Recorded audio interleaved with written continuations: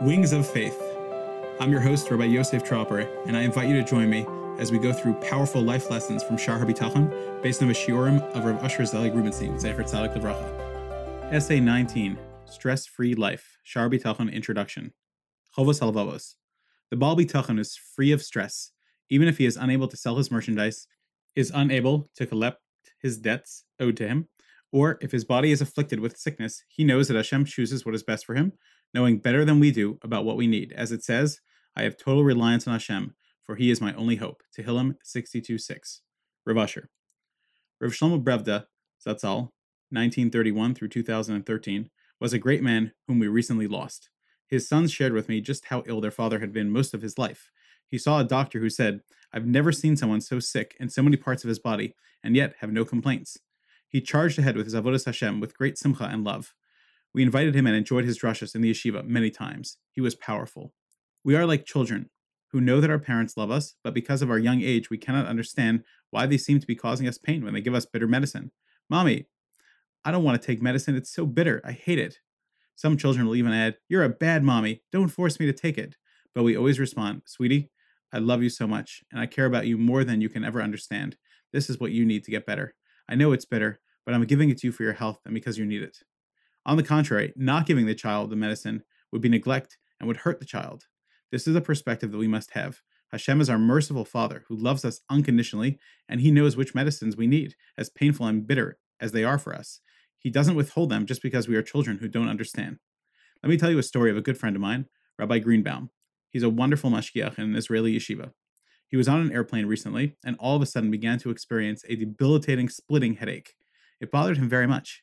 He asked the flight attendant if she had any ibuprofen, which for him had always helped relieve his headaches. She checked and came back, I'm sorry, Rabbi, we don't have ibuprofen. All we have is plain aspirin.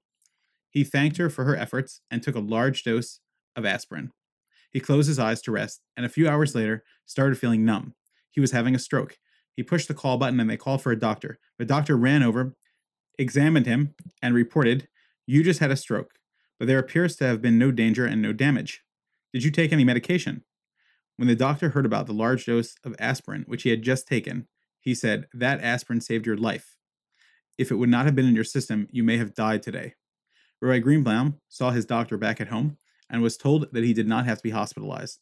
The punchline is that he reported, at first I was very upset that I had a terrible headache, and upset that they only had aspirin and no ibuprofen. Little did I know that the headache and aspirin were there to literally save my life. This is called Makdim Refuah Lamaka. Hashem sent the antidote before the blow. Hashem chose the good for him better than he could have chosen for himself. Before I retired from my recruiting job at the yeshiva and gave it on to others, I had spent 30 years traveling to America at least once a year. There were so many times that the travel agent made mistakes and was unable to change things, causing me to end up in the quote-unquote wrong place for the quote-unquote incorrect amount of time. Throughout my travels, I saw that these mistakes were simply a way that Hashem sent me to be somewhere else for a specific reason. Sometimes it was for a simcha or to meet someone. I learned to embrace the trip that Hashem had in store for me instead of fighting it with frustration and resistance.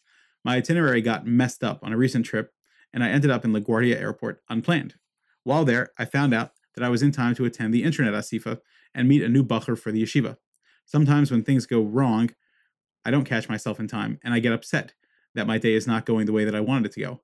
I learned to put my trust totally in Hashem and believe that he brings me exactly where I need to be. I once got a check from Chutz La'aretz for tzedakah, and the bank refused to accept it. I was upset and had to wait until after Shabbos to cash it.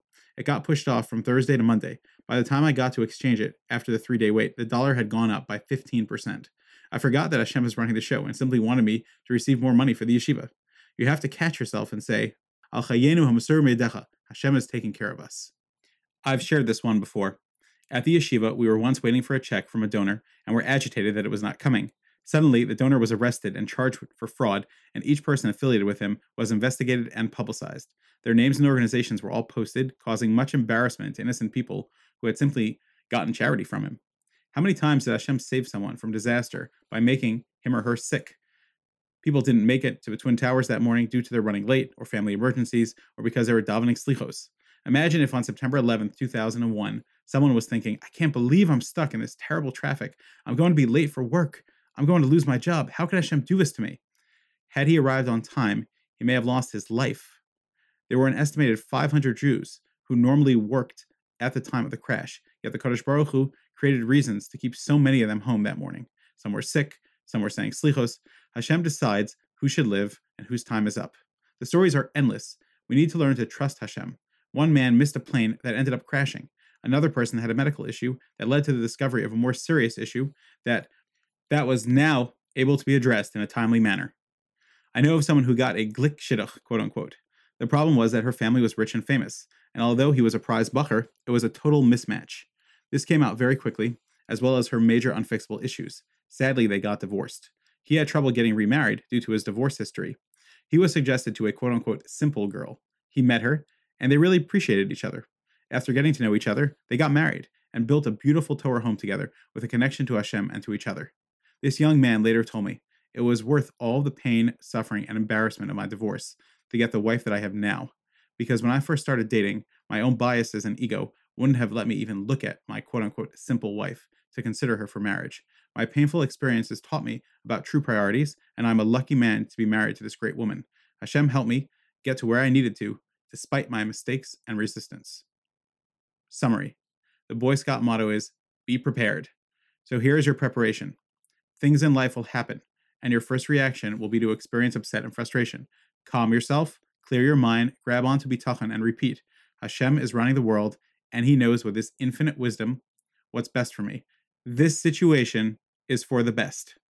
Repeat it until it sinks in. Thank you for joining me in that excerpt from Wings of Faith, a full elucidation of Sha'ar HaBitachon, spiced with powerful lessons and stories that bring bitachon to life, based on the shiurim of Rav Asher Zelig Rubenstein Zatzal. Learn more and purchase at leiverez.com.